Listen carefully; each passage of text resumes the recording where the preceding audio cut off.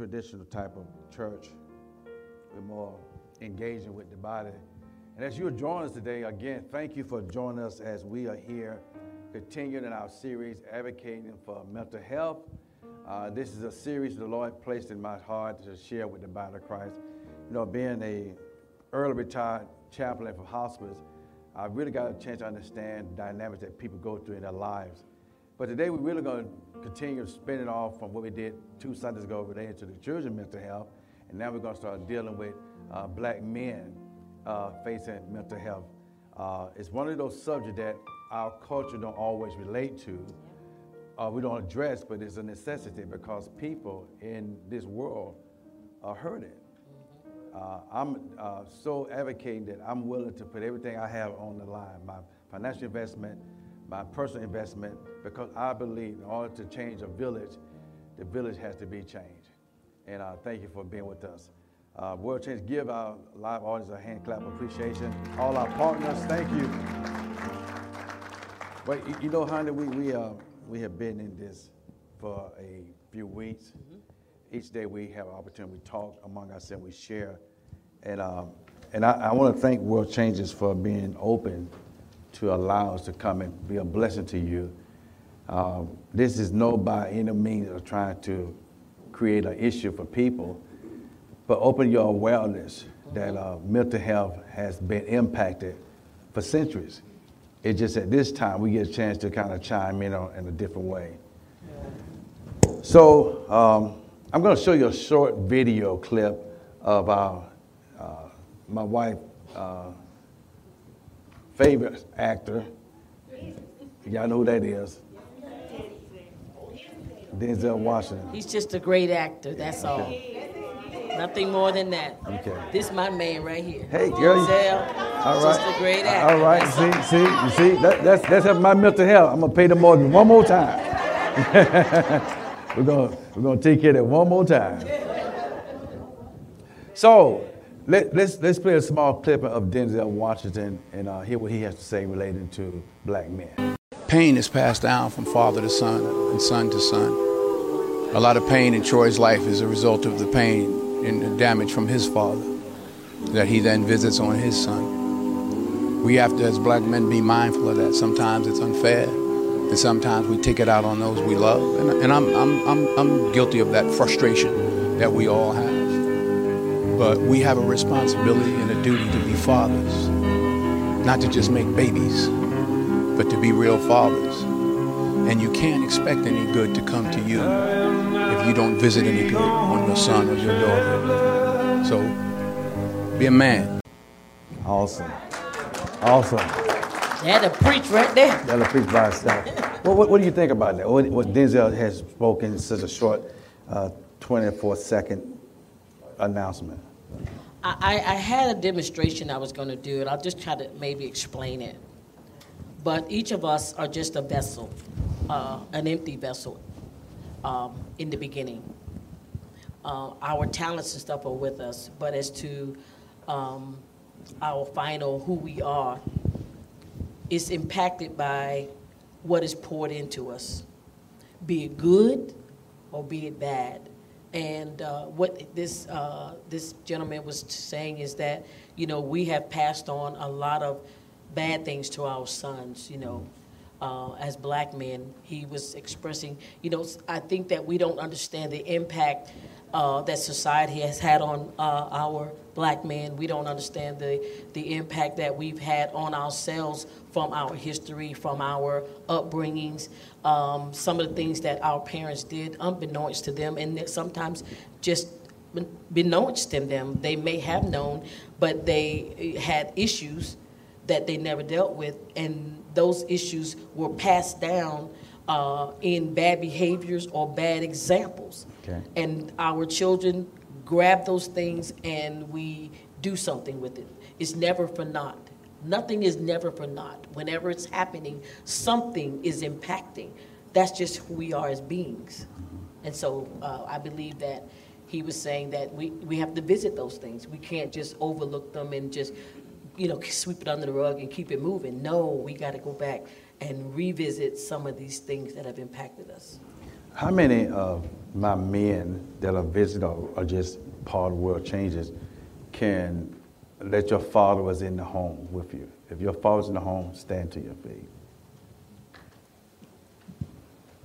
Okay. Good stuff. If your father wasn't in the home, whatever reason, you stand to your feet. Those that stood, have a seat. Just work on a little echo. You got a little echo in here. Okay.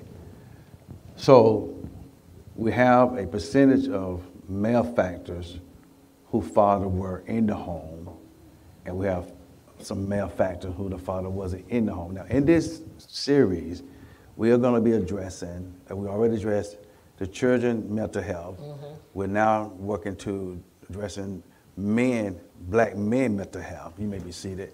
And then we'll come deal with the men/husband, men in general mental health. Then we're going to address women/wives mental health. I mean, if you're a single parent or just a lady, we're going to address the mental health. And then we're going to go back and address the entire family mental health. Again, Sandy and I are not clinicians in this field, but 30 years of pastoring and being in people's lives afforded me the opportunity to have some accreditation to talk about the field, plus my own personal challenges with this. So our goal today is to make sure that we have transparency. Somebody say transparency. So without transparency, that's no help. I was heading to my business a few days ago in the morning, and I was talking to the Lord as I always do, and the Holy Spirit says to me, He says, because you may be invited to the party, don't mean you're welcome at the party. And I didn't understand it at that time, but 2 days later, I got a revelation what that meant. Invite doesn't mean welcome. Sometimes folks tolerate us. Sometimes folks just use you because of who you are and what you can bring to the table. But you're not always welcome. In fact, there's a scripture somewhere in the New Testament. You preachers know it probably better than me. It talks about how, if someone invites you, you go to a particular place, you don't just walk up on stage, as I paraphrase it. If you do, if they decide someone of greater position come in, then you have to ask to be sat down, which brings a shame to you. So I've learned that in our society, in our culture, we don't always talk about. In fact, we don't talk like we're supposed to about things.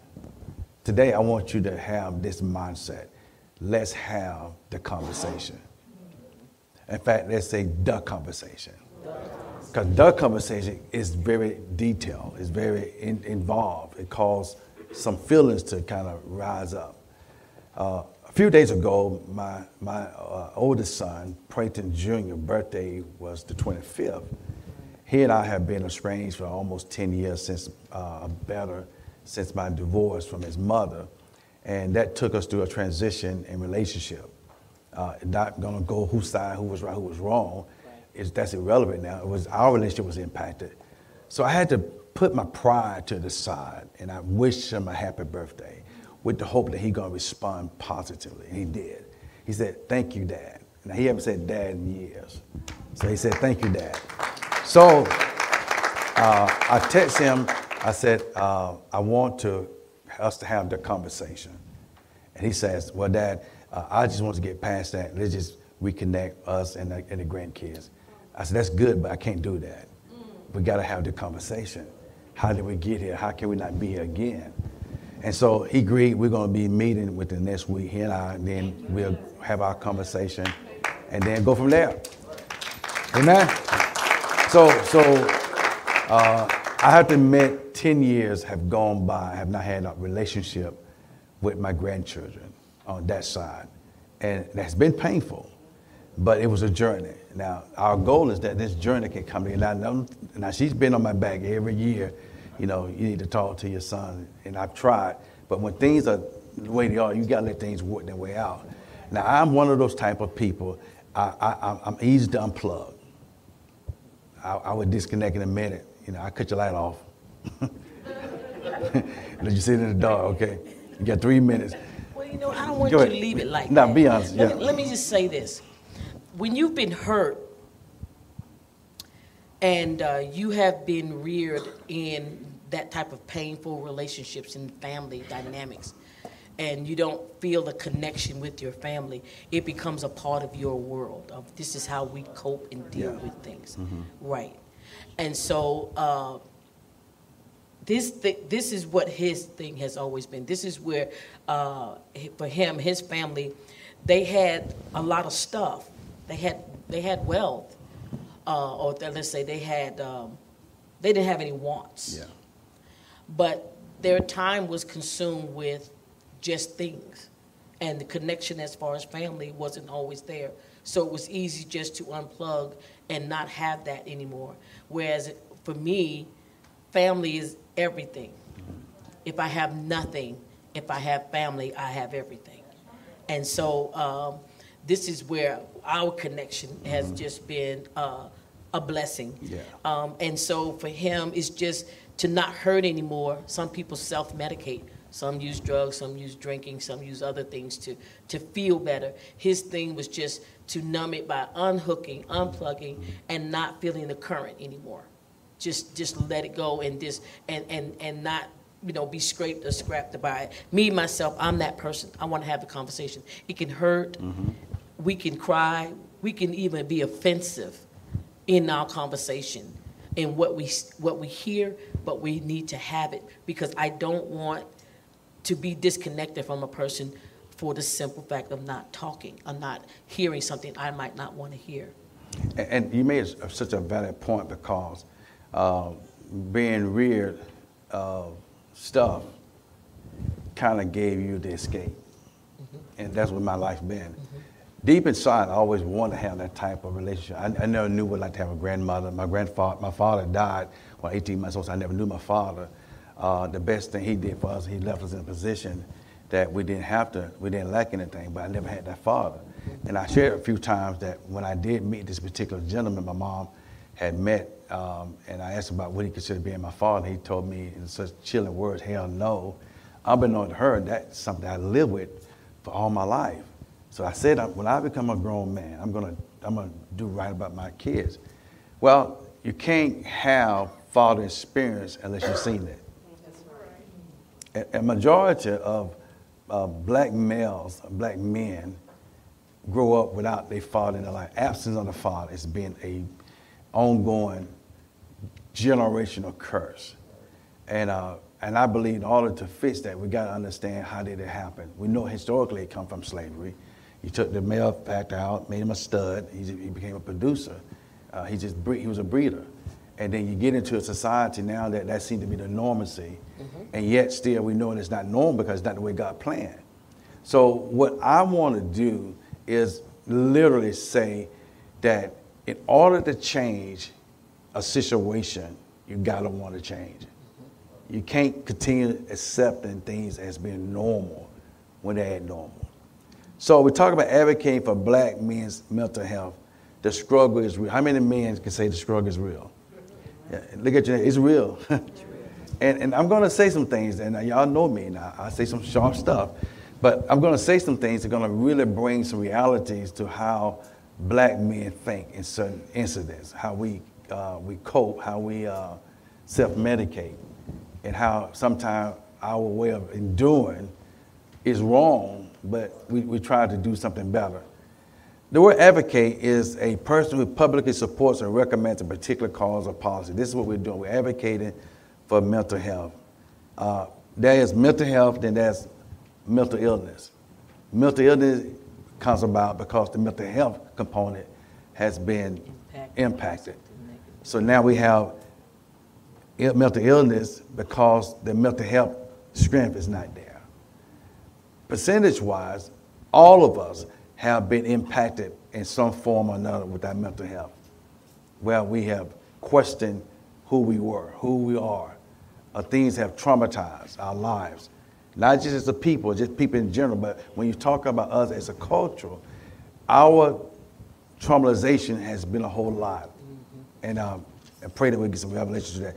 The word mental health, read that definition, mental health. It's a state of emotional or psychological well-being in which an individual is able to use his or her cognitive or emotional capabilities, function in society, and meet the ordinary demands of everyday life. How many men or males in this room have felt the pressure of life? Can you describe what your pressure been like, sir? It's kind of hard to describe it, but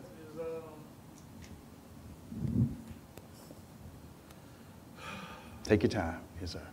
it's not something that this can be put in simple words because it comes from all sides.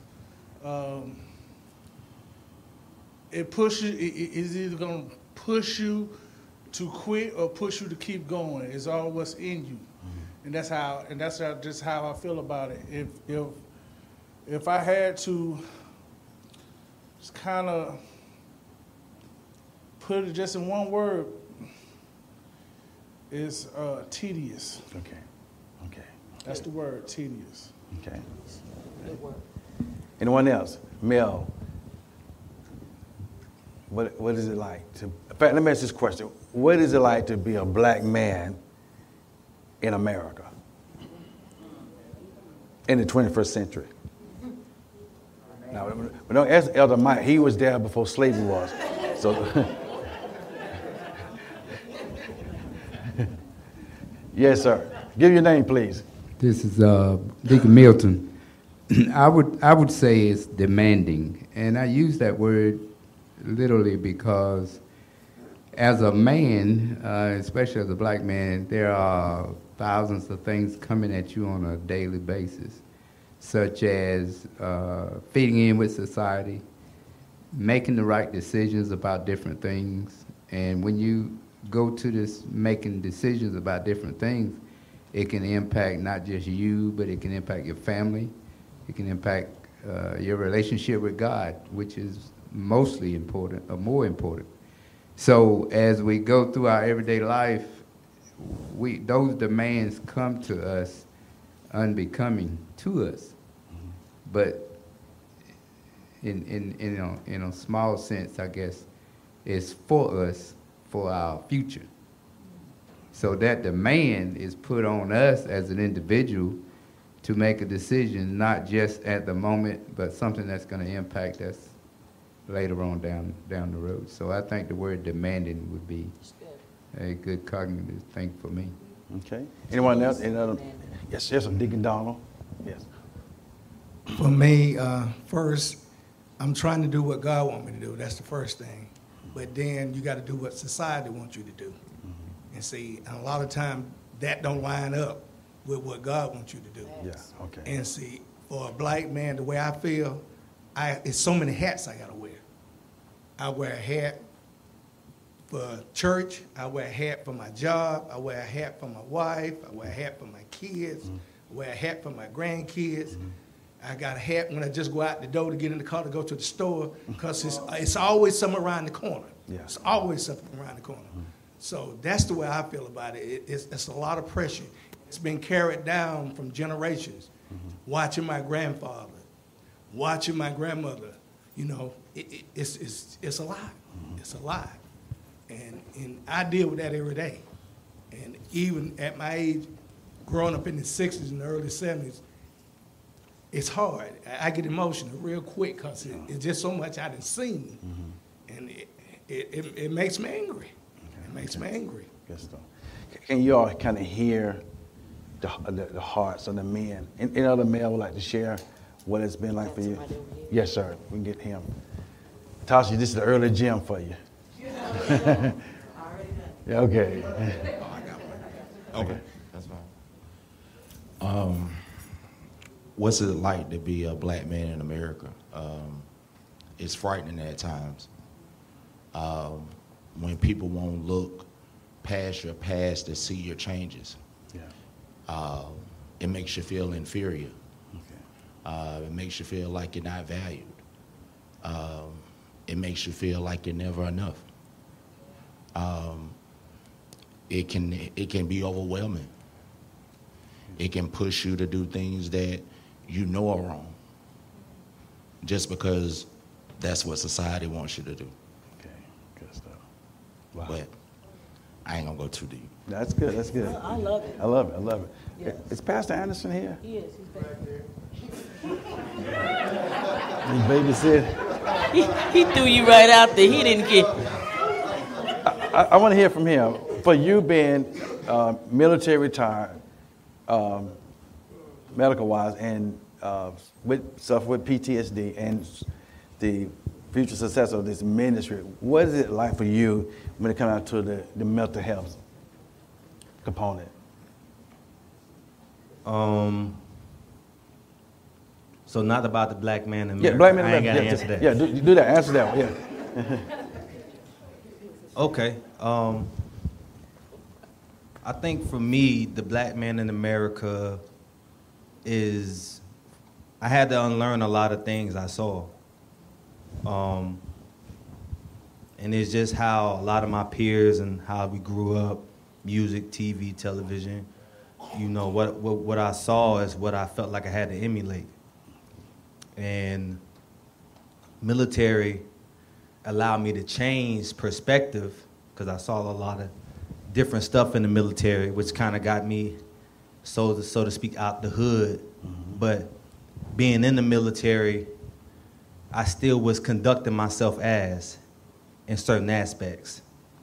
So growing up as a black man in America, I realized I didn't have to be like what I saw. Mm-hmm. And what the people who influenced me, uncles, mentors, even my father to an extent, you know, I had to unlearn a lot of things. And then, you know, I popped out 3 boys, so I popped them out. He said what he said. She just, hey look, she just held, remember that. It was hard work doing it. That's awesome. But having 3 young men, or three boys now, that's really how I watch how I conduct myself. I want them to emulate me because I know I have turned the leaf into how black men act in society. Mm-hmm. You know, I know we face, you know, racism and things that is real in America, but I think we could benefit ourselves a whole lot better in how we conduct ourselves and how we act. So that was one of my biggest things in being a father. I wanted to not just tell my children to do something to be better. I wanted them to actually see something that's tangible that can be done to be better. And I'm not perfect, but I work hard to emulate a respectable black man. I conduct myself as such. So that's why I do it for them. Now, when it comes to mental health, I mean, we all got some forms of PTSD. So I was no different when I got mine in war. It's just really being honest with yourself and recognizing that there's something that you're dealing with.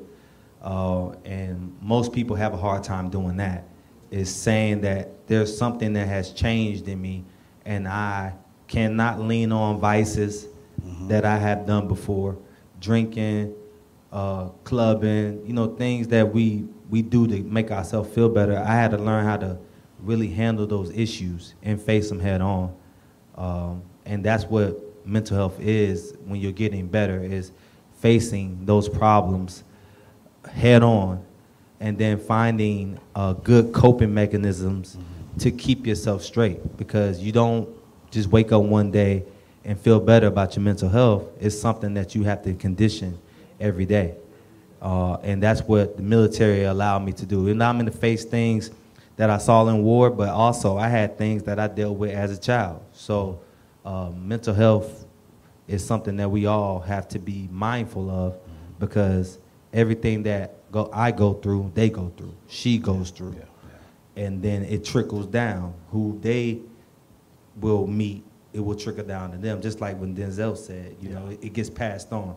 My dad had stuff that he dealt with, it passed on to me and my sister. And then now we don't work towards making sure our mental health is straight. We pass it down to our children, and we got a whole lot of kids. So That's what I've learned about mental health is I had to face it head on. I couldn't just no longer act like it wasn't there. Yeah. And I couldn't no longer lean on things that I used to lean on. Oh, good stuff. That's good? That's good stuff. Good stuff. Go ahead. That's good. There's been so much that you gentlemen have shared that we as women, I know we're talking about you all today, but because you are our heads, that we recognize what you have said and the realness of what you're talking about.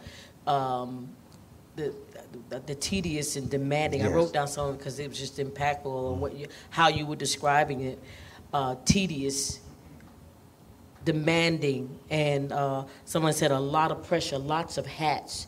Like you got to just be everything for everybody else, or else you don't measure up over here.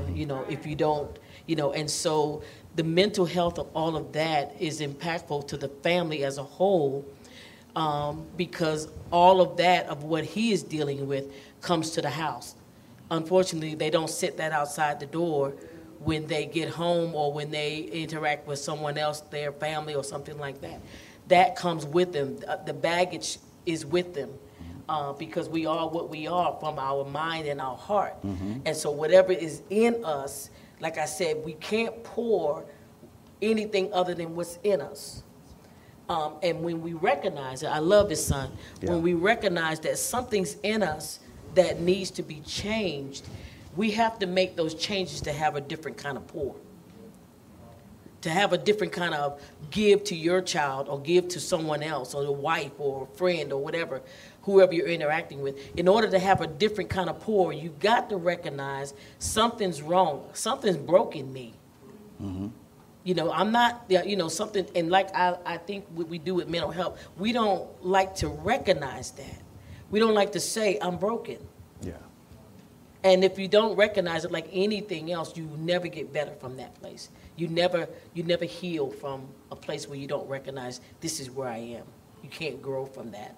And I think that is just why I think this is phenomenal, what's happening in this room and what we're doing in this series, because it allows us to, first of all, to not feel shame, because all of us raise our hand, are dealing with mental health issues or mental health impacts.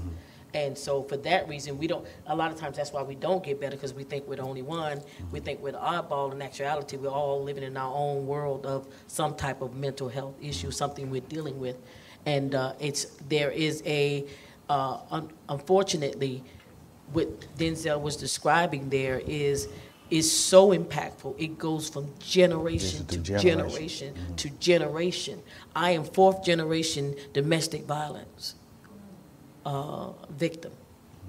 4th generation that I know of. And I'm sure before that, that was some additional, but that I can actually speak with 4 generations.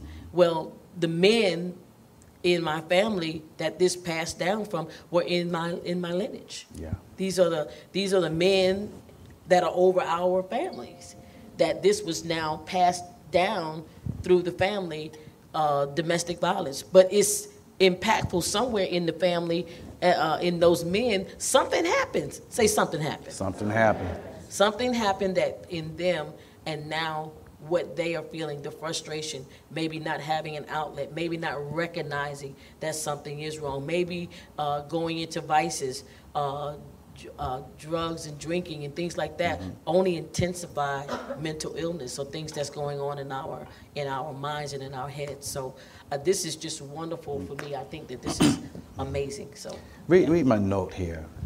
It says, in our culture, men have been taught how to process, have not been taught how to process and talk about their emotional experiences. Hold it right there. How many of you men can relate to that part? Have not been taught how to relate to our emotional experience? Because most of the time we shut down. Mine was unplugged.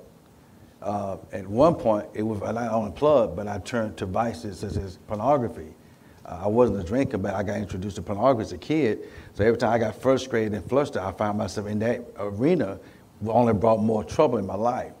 So not having been taught to talk about the process, I'm a big person about process. The process is what you go from the beginning to where you are. but a whole lot happened in the middle. When you come out of something, trust me, a whole lot happened in the middle versus what was in the beginning. If you're going through hell, don't stop. Yeah. If your life is troubling like it is, don't stop. Keep moving. At some point, you get to the end of that. But once you get to the end, you still got to remember what took place in the middle is why you're at the end. Mm-hmm. Unfortunately, a lot of black men don't make it to the end. They get lost in the middle because of the mental health being challenged. Continue to read, please. This has fostered. How to process their talk about their emotional experiences because they don't get to do that. This fosters a sense of isolation, anger, and resentment. How many can relate to that? Yeah. You can hear it. You know, and it's not enough society accuses us of being angry black men. To a fact, we are. We're angry about things that we haven't had the liberty to talk about or to really visit. And when you don't have that liberation to talk and discuss certain hard conversation, it puts you in a dynamic of position where you react more than you respond. Right. How many react can get you in a lot of trouble. Right. I was going to say, too, with the pressures, the human mind is not made for constant pressure, which is why PTSD occurs. It's not made for constant pressure trauma. And with black men, I heard you, sir, over there when you talked about the different things that you've got to do. Like I know our black men, we have to teach them how to survive a simple pull over for a ticket. Your back light is out. We have a whole different thing that we got to do in order to not be aggressive or appear to be aggressive. I think sometimes our black men just have a look on them. You know, we think it's swag, but to others it may look like something else. Brother, what's your name? Jesse. Stand up, Jesse. Jesse, yeah. Jesse's a prime Jesse example. To somebody else is gonna look up intimidating. He's a tall, big brother. He's a tall. You just ain't gonna walk up on Jesse. You ain't gonna walk up on Jesse. When Jesse walk in the room, everybody like, oh Lord. You're gonna think about Jesse first. Yeah. Jesse, tall, dark, and handsome. Yeah, you already know. Don't try. Yeah. To me, I say that's a tall, handsome young man. Yes. But to someone else, he's intimidating. Yeah. And in a car, I can only imagine they don't want to see him climb out. Mm-hmm. No, stay in the car, Jesse. but I can see Jesse climbing out too. Jesse, can I help you? What you want? See, I just wanted the license registration. But automatically, if I'm scared of Jesse, I'm going to have a different reaction. Mm-hmm. And I think that's why sometimes our black men get that. You all, you get the bad end of the stick because of how you carry yourselves, brothers. It's nothing wrong. And this is the other thing I said to that. You know, I hate that we have to adjust who we are to be able to make someone else feel okay. When it is what we are. It's just, you know, our men just have a certain swag on them. It's nothing, you know, for us to apologize about. But for some reason, we have to teach our young men a different kind of walk or talk or movement in order to survive. So this is a social thing, but the pressure of having to do that is what you all deal with. What impacts our mental health? Right. Immediately. Because at that moment, if I get pulled over by law enforcement, I automatically know, depending on what state I'm in, I got trouble. If my counterpart get pulled over and he go telling them what you pulled me over for, you know, he get a conversation. If I could go to talking, I'm aggressive. Right. So I'm automatically training myself how I'm gonna deal with this situation. So my mental health is now being pulled down because I'm stressed, thinking I may not get past this. Right. No violation, but it become a violation. Are y'all hearing me? I'm going to read the at its worst, budding resentment can even develop into an outward expression of aggression and even violence. Denzel Washington said it pretty much plain, clear. Anger does reside in black men. Anger does reside in white men. It's just that in our anger, it seems to be taken to the next level When anger is anger. So what I've come to understand about our culture is that you said we got to foster a new outward way of doing things. You know, our young black men, they walk down the street with their pants sagging. They call it a culture thing. They call it just something, it's a popular thing. But you're being viewed differently. Is it right? No. But if you think about it, somewhere your outward appearance is causing people to think different about you. Even though you say, I have a right to wear what I wear, but at some play field, it's not working in your favor. So if we don't have a conversation about it, then we're going to keep going down this vicious cycle of not getting help, getting the assistance that we need. Yes, ma'am. I was going to say, too, that the pressures of society works against the male factor. Mm-hmm. Like I said, everything that he deals with or comes in contact with, men are processors. They sit and think. They're thinkers. We women, we talk it out. We'll talk all 3 days on something, you know. That's how we work it out. Lord Men Jesus. go somewhere and ponder. Mm-hmm. They think, you know, we women, we just standing there waiting on them to tell us something. And they just like, I'm thinking. Yeah. You know, I got to process this. And in their processing, sometimes it's hard for them to give to us, not just us, children. Mm-hmm. You know, in this process, there's a breakdown somewhere because he's having to process things that are weighing him or the things that are heavy on him. We sometimes as women, and even children, we don't always understand the pressure of men and what they carry the load, especially being the head. It all rises and falls on the male. Mm-hmm. And the pressure of it, even when we find men that shun their responsibilities, somewhere in the back of their mind, they know. Yeah. They know I'm supposed to. You know, even if they just chunk it up, they got to tell themselves, I'm just not going to care.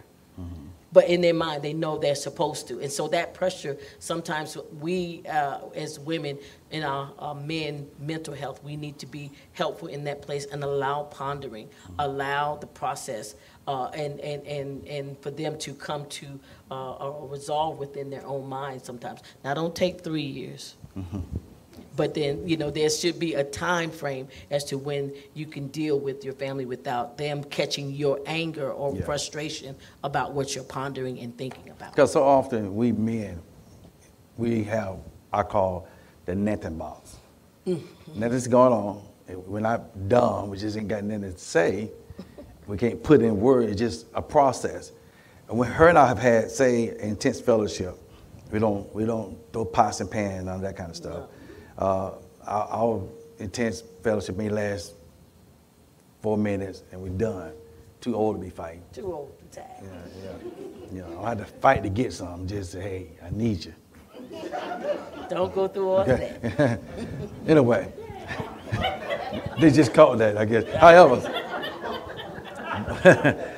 but my point is that when I have a moment of something's not clicking right with me, I get quiet. I'm not mad, but I'm processing it. I'm trying to figure out, you know, what I need to do different. Or could I say that differently? I don't just stay stuck. I'm not a man to get in my car, go for a ride, look for a hookup. I will go to the car wash and wash all my vehicles, deal with that one thought. Then when I get back, I'm good. But if she pressured me to talk about something that I'm not ready to talk about, it affects my mental health. You know, where now I may say something that I didn't want to say, and I didn't mean to say. Thank God she's very understanding that she allows me to have my process. Like she said, don't take 3 days to process now. Just have your moment, but then come back home. Come back to reality, because it's a pressure being a pastor. It's a pressure being a business owner. It's a pressure being a husband. It's a pressure being a father. It's a pressure being a grandfather. It's a pressure being a black man. So it's a lot of pressure. So I have to do things to keep my mental health up. My son JR, he's a workaholic as for working out. I would sometimes, when I was riding my bike, I would ride 30 miles, 25, 30 miles for a bike ride because I'm processing some things. And then I realized that in order for me to really get the help, I got to talk to somebody. Because if I don't talk to someone and just talk to myself, how many know talking to yourself don't get an answer? Sometimes it does. Sometimes you get the wrong answer. But if you have someone you can talk to or relate to what you're going through, it makes the biggest difference. In the book of Romans, chapter 7, verse 21 to 25, this is Amplified version. This is the writing of Apostle Paul. And he talks to the Romans individual. He says, so I find it to be the law of my inner self that evil is present in me, the one who wants to do good. For I joyfully delight in the law of God in my inner self with my new nature. But I see a different law and a rule of action in the members of my body, in its appetites and desire, waging war against the law of what? My mind, and subduing me and making me a prisoner of the law of sin, which is within my members. He says, wretched and miserable man that I am, who will rescue me and set me free from this body of death, this corrupt moral existence? Thanks be to God for my deliverance through Jesus Christ our Lord. So then, on the one hand, I myself with my mind, somebody say my mind, serve the law of God, the righteousness of God. But on the other hand, with my flesh, my human nature, my worldliness, my sinful capacity, I serve the law of sin. So Paul is saying there's a war going on inside of me. I want to do right, but trying to do right comes with a price. That's something I don't want to pay. Right. I just don't want to do wrong, but I don't always want to do right. So help me in this wretched position that I can do what God says. Yeah. So I serve with the law of righteousness of my mind. As the scripture says, therefore, if any man be in Christ, he is a new creature. Old things are past. It's a process. Right. I've been told I didn't measure up as a kid. It's a process of trying to measure up to being something. So I cast down every imagination that's challenging my mind, my mental health, because there's so many things are happening that I can't explain. So here Paul is literally saying, I know what is to do right, but how to carry it out sometime is challenging. That's exactly right. I don't wake up to create problems. I'm not chasing women, but I'm struggling with thoughts in my mind. I know it's to be on the righteous side is to be around righteous people, but I'm not always around righteous people. I live in a real world here. Society has an influence, an impact in my life. So I have to make a decision that I won't allow what my flesh wants to do over what I know I'm supposed to do. Right. Someone said knowledge is power. Knowledge is power. But my power, my knowledge becomes based on my experience about what I've experienced in life.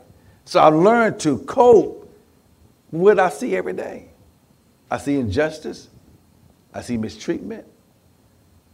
I come up without a father. I've been rejected by a man that said, hell no, I won't be your dad. So I've had all these things have been in the life of Prathan, not Pastor Powell, but Prathan. Mm-hmm. When I was bad, they called me Pray. Prathan have always had some type of encounter facing his mental health. Because sometimes as a black man, a black male, you don't always feel like you measure up. It's like you can't do enough. You're not appreciated. You try to give an image of something, but the image is not what it really is. You compensate it by buying stuff, but buying the stuff don't make you feel better. It's just a temporary fix. You ever wonder why a man would spend his last dime buying rims for a car? Trying to compensate pain. Just for a moment to not be in the pain, but yet be in pain. Yes, ma'am. I'm just absorbing everything you're saying, and the scripture here is saying the same thing. The war in our flesh, the things that we have learned over the years, the things that have been poured into us. Some of those things we have to fight off of us. If you've been taught, I think Mitra said that last week. Mean moms raise mean girls. They raise up mean girls. And so if you were raised by a person or a lady that was just mean-spirited, when you come up, that's been poured into you, or male, if your father was a mean-spirited man and didn't show compassion, love towards you, because sometimes we think a man in the house is just good enough. No, my father never left us. He was there the whole time, but he was so disconnected from us, and he was absorbed in alcoholism, but he would always say, I'll kill somebody if they ever mess with my kids. That was to us an affirmation of love. That was the only affirmation that we had, is that he would harm somebody for us. But to say, I love you, I can't recall that. Yeah. I can't recall that. So we found other ways to recognize that he cared for us. And it's those things that we get older as adults and have to battle off of us. Those are the things that wage war in us against what we know is right and what we have been taught or what we've been formed in. And so sometimes when we are poured into the wrong things, like we there was nothing that was off limits that the world offered us that was not good, that my father would just say, no, that's not good for you. Okay. I don't recall him saying no. Like if we were young, Wayne over there with his whole device, young girls, and my mother was not always in agreement, but my father, because he was the type of man, he liked to go out and party, he liked to drink a lot, and so my dad thought, well, showing me love was taking me with him to a house of just all these drunk men and women, and I'm the only child there, and that was his way of saying, I love you, come be with me. But I'm sitting there, and these old men are looking at me. I'm a child, but I know their look toward me was not good. And it made me feel inadequate. It made me feel funny. It made me feel weird, and it stressed me out. And so it caused another shyness in me. So all of these things are things that we struggle with as adults, because this is the poor that we got when we were kids. And so sometimes we have to visit these things. That's a fresh memory for me right there. We have to battle these things, like the scripture says here, what's right. Then we have to battle not trying to get the attention of every man when we walk in the room, because that was our poor. And men have to likewise not try to get all the attention of the women. Right. Be the Mac Daddy. Yeah. Because Papa was a rolling stone. Is that an old word? Mac Daddy's an old word. That's an old word, Nicole. How many of y'all remember that song? Is Papa Mac was Daddy a rolling old stone. Word? Wherever he laid his hat. A song said it. That was degrading to who we were. We were not created to be rolling stones. We were not created to go out and just populate the earth, or repopulate the earth. None of that. We was called to be men of integrity, men of God. But when you don't have that example, and that example of what's been poured into you as a male is sow your wild oats, is what you wind up doing. And then think about the end of that song. It says, and when he died, all that he left us was alone.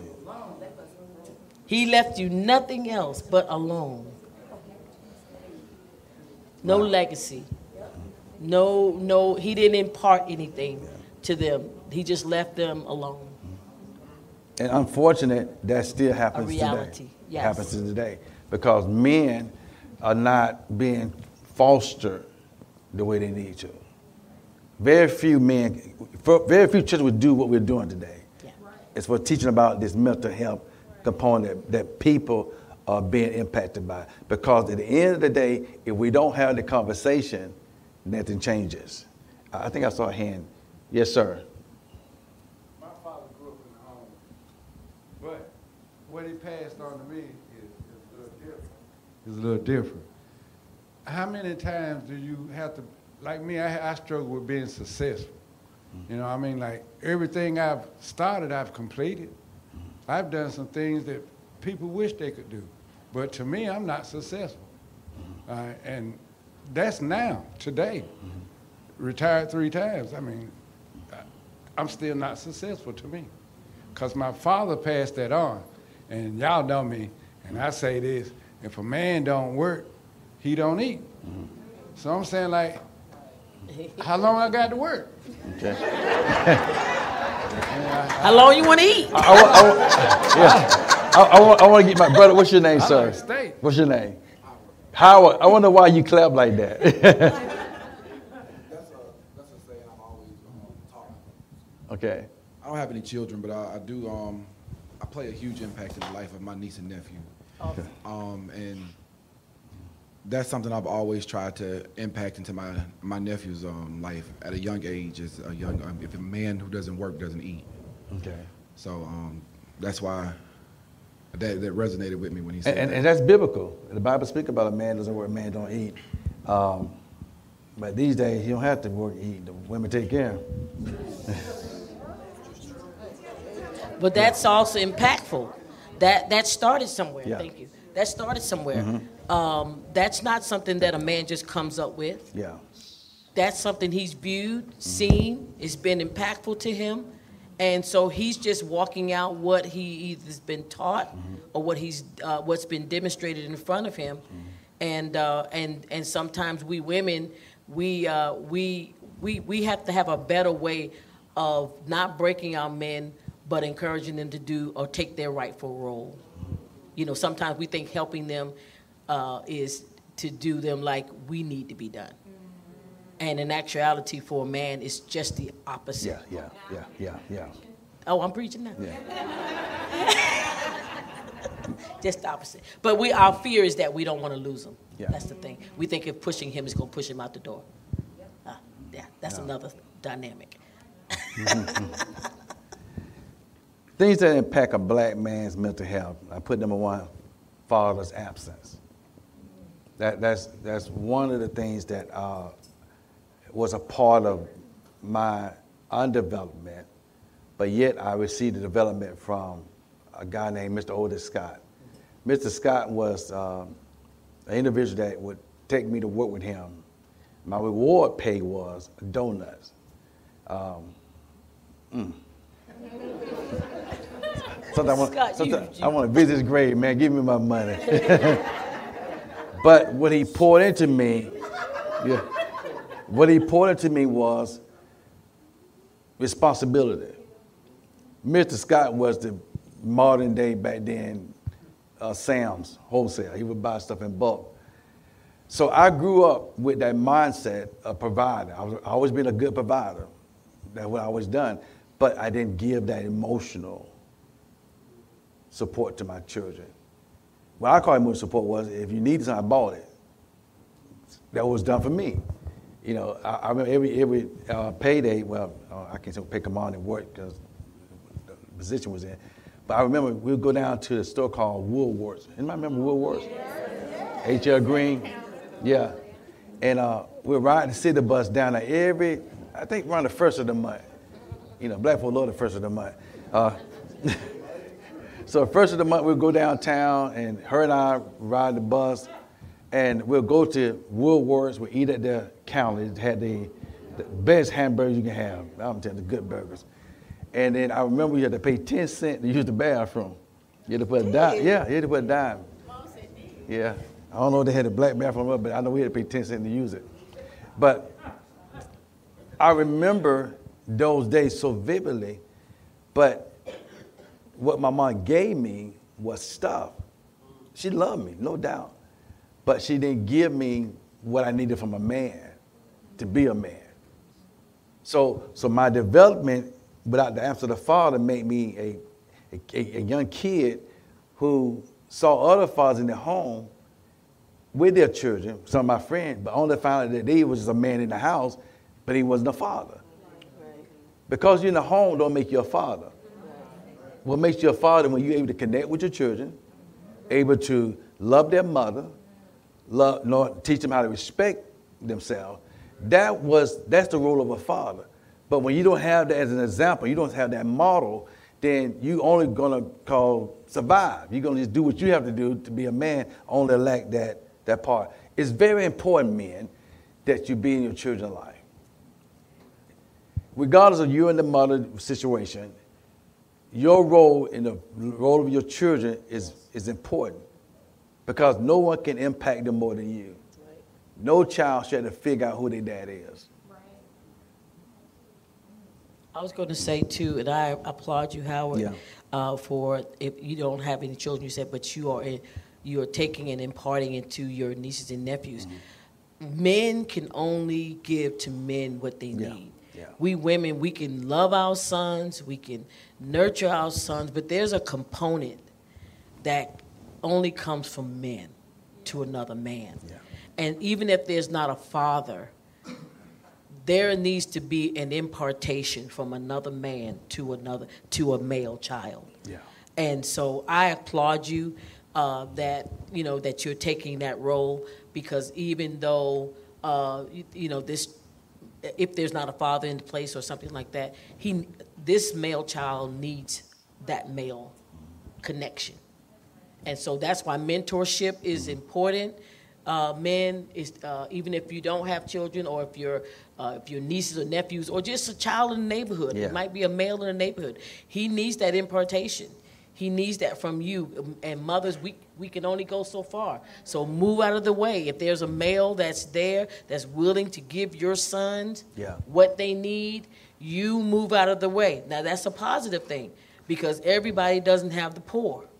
You have to be able to pour what's good in you out. If you don't have anything good, you can't pour, or you shouldn't pour, because you're just going to create another twisted child, male child. Depression affects men's mental health. Depression comes in many forms and many directions. And because we don't talk about depression, don't mean we're not depressed. If your bills have exceeded your affordability, that can cause depression. Mm-hmm. A broken relationship called depression. Even when I went to my divorce, prior to the divorce, in the process of divorce, I was depressed and didn't realize I was depressed. Only when it really came to an end, I realized I was depressed. I shared many times with the congregation how I would leave my home, come to the church, tears to the top of the driveway. Visine became my investment. Put it in my eyes so I didn't look like I was crying or hurt. Coming to the church, preach, leave the church, start crying, all the way back to my home again. It went on for a year. Even though I had people around me, but I didn't have always the conversation. And the conversation I did have with people, it wound up backfiring on me, because it became a betrayal of trust. And one thing about a black man, one thing about us as men, if we get betrayed by way of trust, it's a shutdown. And we want to punish everybody.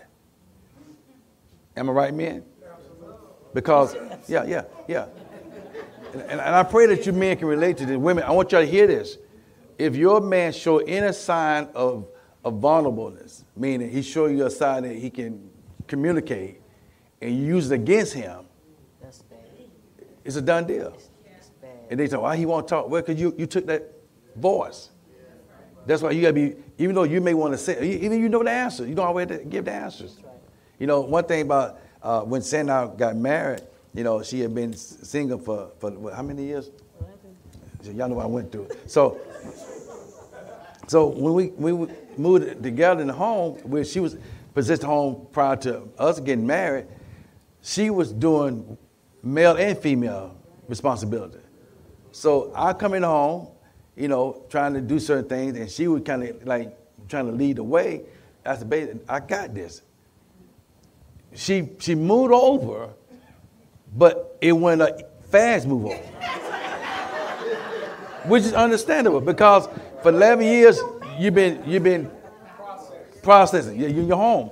So, you know, so it took me time to adjust, because I'm used to paying all the bills. I'm used to taking care of all responsibilities, and then only to find out that I had to work my way in to do what I need to do as a man.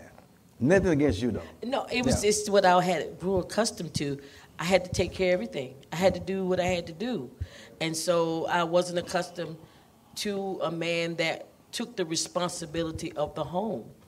I had, and unfortunately, that's just how it is sometimes. And so I had to, it's just like you gonna do that too? Oh, you got that too? And so I just wasn't accustomed to it. I was used to getting down there, you grab that side, I got this side, okay. Just do it. Mm-hmm. But, he was the type of man that he's like, babe, you go do that, and I got this. Yeah. And so I had to grow, I had to get used to that. And so, but when I did, see now, you look, I be sitting down just with the feet just swinging. I don't be doing nothing.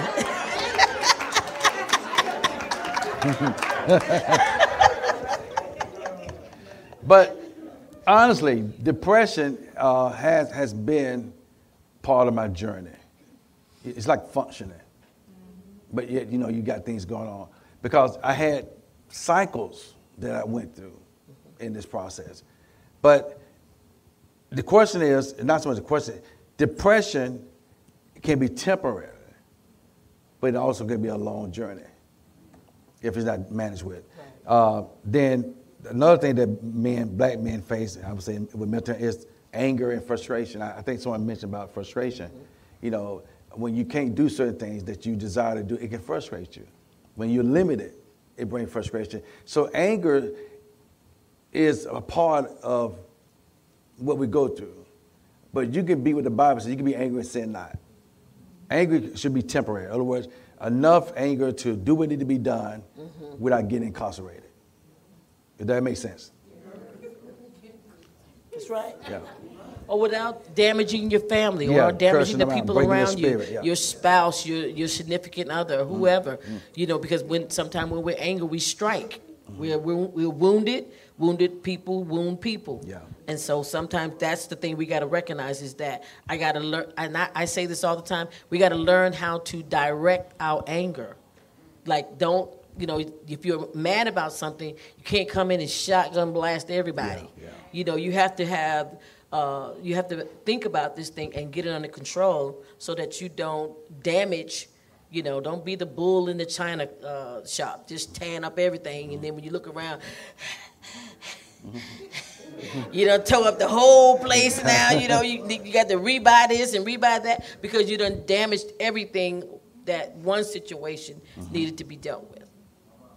How many of you brothers are facing stress? Yeah, all the men. You stress, stand to your feet. Stress. Got some stress going on. Stress going on. Yeah.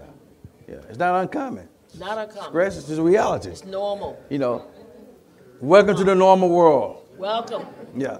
But there's a way of managing your stress. You may be seated. Because if you don't manage the stress, which is affecting your mental health, that's when we start acting out. Our action become more than just words. So in order to prevent that from happening, you have to acknowledge it. You got to acknowledge, I'm stressed. My wife knows me, I'm about a bill. If a bill comes, it ain't even paid. Have you paid the bill yet? Because I've always had that fear of not paying my bills. Because that was a component of being stressed. I didn't have to be stressed about, because all I do was pay the bill. Someone said, just pay the bill. Pay the bill. But if you ain't got to pay it, you got a situation going on. Don't stress. Because stress get the best of you. It affects you in more ways than you acknowledge. No man wants to not be able to provide for his family. No good man. Every good man that has any heart of responsibility will make sure his family taken care of. That's his first most important thing for him. And when he can't do that, if you know your husband can't buy those shoes, don't stress him to buy those shoes. Don't keep dangling around, sending emails and texts and pictures of reminders, shoes. Keep. And sometimes we do that to our men. That's a mental. That's impacting his mental health. Yeah. Trying to get your men to give you a $500,000 lifestyle, and he's making $100,000 a year. That's a lot. That's stress. And it's impactful because if he loves you in any kind of way, he wants to make it happen. Yeah. And so when we put that stress on our men, sometimes we trying to keep up with the Joneses, but you don't know what the Joneses got going on over there, you know? And so my thing is, I'd rather live in if you make $100,000 a year, I'd rather live like I'm got $50,000. Yeah. And then have money in the bank and don't have no stress, as opposed to trying to, I don't want to, what's that, Gucci bags and all of that, and then I got $10 in my wallet. No, let's switch that around. Give me that $10 purse and then let me have that Gucci money in the wallet. That's my way of thinking. I love you like that too. I know. Number 4, I put some injustice of the law. Injustice. That's number 5. Injustice of the law. Example: false imprisonment. Cover that one. Yeah. Okay. Insomnia. That's something I've found myself battling with. I'm saying I don't do a lot of sleep, but when you got a lot going on in your head, it causes insomnia. And it's important that we rest as men. If you don't rest that body, your body gonna tell you. So that another, I call component dealing with mental health is not getting a proper amount of sleep. Right. All work and no play gonna cause problems. Tell your neighbor you gotta rest. Gotta rest. A little sensitive one that we didn't. I'm gonna go back to this PTSD. That's the post-traumatic stress disorder. And my son, JR, said, it's just not military related. I've always said people all over have certain measure of PTSD, being traumatized by something that requires help with it. And the problem with most people, well, not most, problem with people at times, is they won't go get the help. They don't want to be classified. They don't want to be known that they got these issues going on. But how many know, always you get some resolve, you got to get the help. I think if I could say one thing on that, never be ashamed of needing help. Never be ashamed of needing help. If we have a problem with our body, we go to the doctor. We have a problem with our cars, we go to the mechanics. We have a problem with our home, we call in someone to do that. And when we have a problem with it, there's something that's weighing on our minds and in our hearts that's causing us to be out of our character, get the help. Because it's just sometimes we just need to put our finger down our throat and just throw up the gook, the stuff that's horrible it's making us sick in our spirit. So we need to throw it up, and then sometimes we just need to tell somebody about it and have another perspective on what it is, because sometimes we're just battling with perspective. Yeah. ED, erectile dysfunction that men face at some point in their life. And that can be very stressful. That can cause a man mental component to really be challenged. And the worst thing can happen to a man, if that is his situation, is for his significant other to make him feel less of value. And this is sensitive now. Study has shown that not only older men battling with ED, but younger men. So a lot's going on in society. A lot is happening. But what a man needs in that area of support is the reassurance. If he's not able to do it, you ain't going nowhere. Teach that one. It's quiet now, ain't it? Well, I think sometimes we put too much pressure on. Well, men, let me just tell you, take the pressure off yourself of this. Your manhood, let me just say for some women, is not there. If you have a loved one, that loves you, and I say loves you, that is not at the top of the list. It is not. And so sometimes I think men, just in y'all minds as men, y'all put a lot of pressure on yourselves there. And so you think more about that than we women actually are thinking. And they this lady. But it's factual. Yeah. All the men doing like this. Well, you know what? It's a sensitive topic, and it's a sensitive thing. Yeah. It's because, like men, just think about yourselves as men when in your young days. In your young days, it was all about, it's parading, right? Yeah. Parading. And so y'all put a lot of emphasis there. But, as a man, when you grow up, that's a childish thing. you put the childish thing away and you realize I'm more of a man than that. And we women early on we realize that. We women early on, we're not all into y'all like that. Really? No. We like to hold the hands. We like the romance.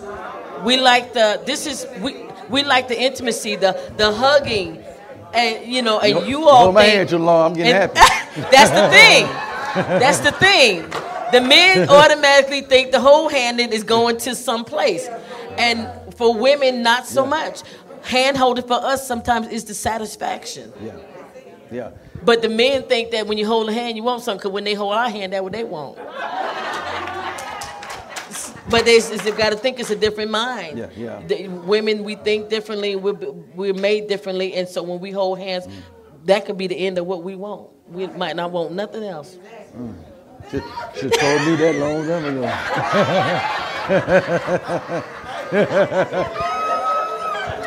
Cannot. Yeah. Y'all picked the wrong Sunday. Yeah.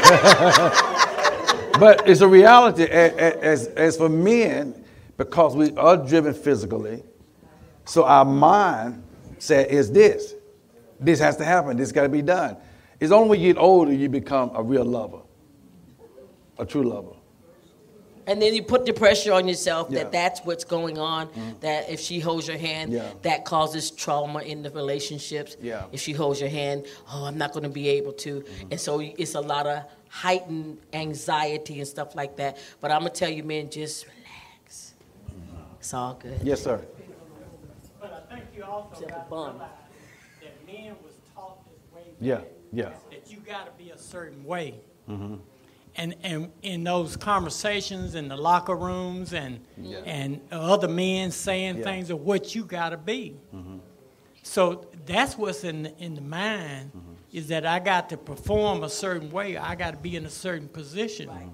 So we were taught that, Right. that you got to be in a certain place. And So that's what makes it difficult, because we've been taught that, and because we've been taught that, and then now we're hearing what you're saying, that it's hard for us to shift. Yeah. Well, for some of us to shift to that. Yeah. You know, as a man get older, medically, especially if he's taking blood pressure meds, stuff like that, that will affect his ability. Anything medical, but if you got the right person in your life, as you said, that's not the key thing. Now, I hear you, but I hear you. I ain't there yet. but I do know this much. If that became the case, she would be there with me. She would support me. So a man has to have the freedom that if that is the situation, that he's not pressured or may feel less than. Right. Think about it in this sense. We love our significant other. Yes. And God forbid if something was to happen to that person. Come on. If they were not able to, let's say, there was something that impacted them that in that area, that they would not be able to perform in that way. Does the love stop? No, sure. No, it doesn't stop. So, and I think you men, y'all kind of bounced off each other when y'all got all that information in the locker room. Y'all should have had somebody to tell y'all from the female perspective, not so much. Well, let's close for Aka. Well, thank y'all for coming. No, just the last one we got put here, and then we'll pick up next week. It's alcohol and drugs. That will impact a man's mental health. And the reason men, I'm talking about men, when we're talking about you in the future, men turn to vices to cope. The man of God, though I say man of God, I mean the preacher, I'm just a man of God, he's in the faith, has to make sure of who he is. And the most way of his assurance is knowing that he is the man of God. And the words of prayer, words of encouragement, makes a difference. No man does it right all the time. Right.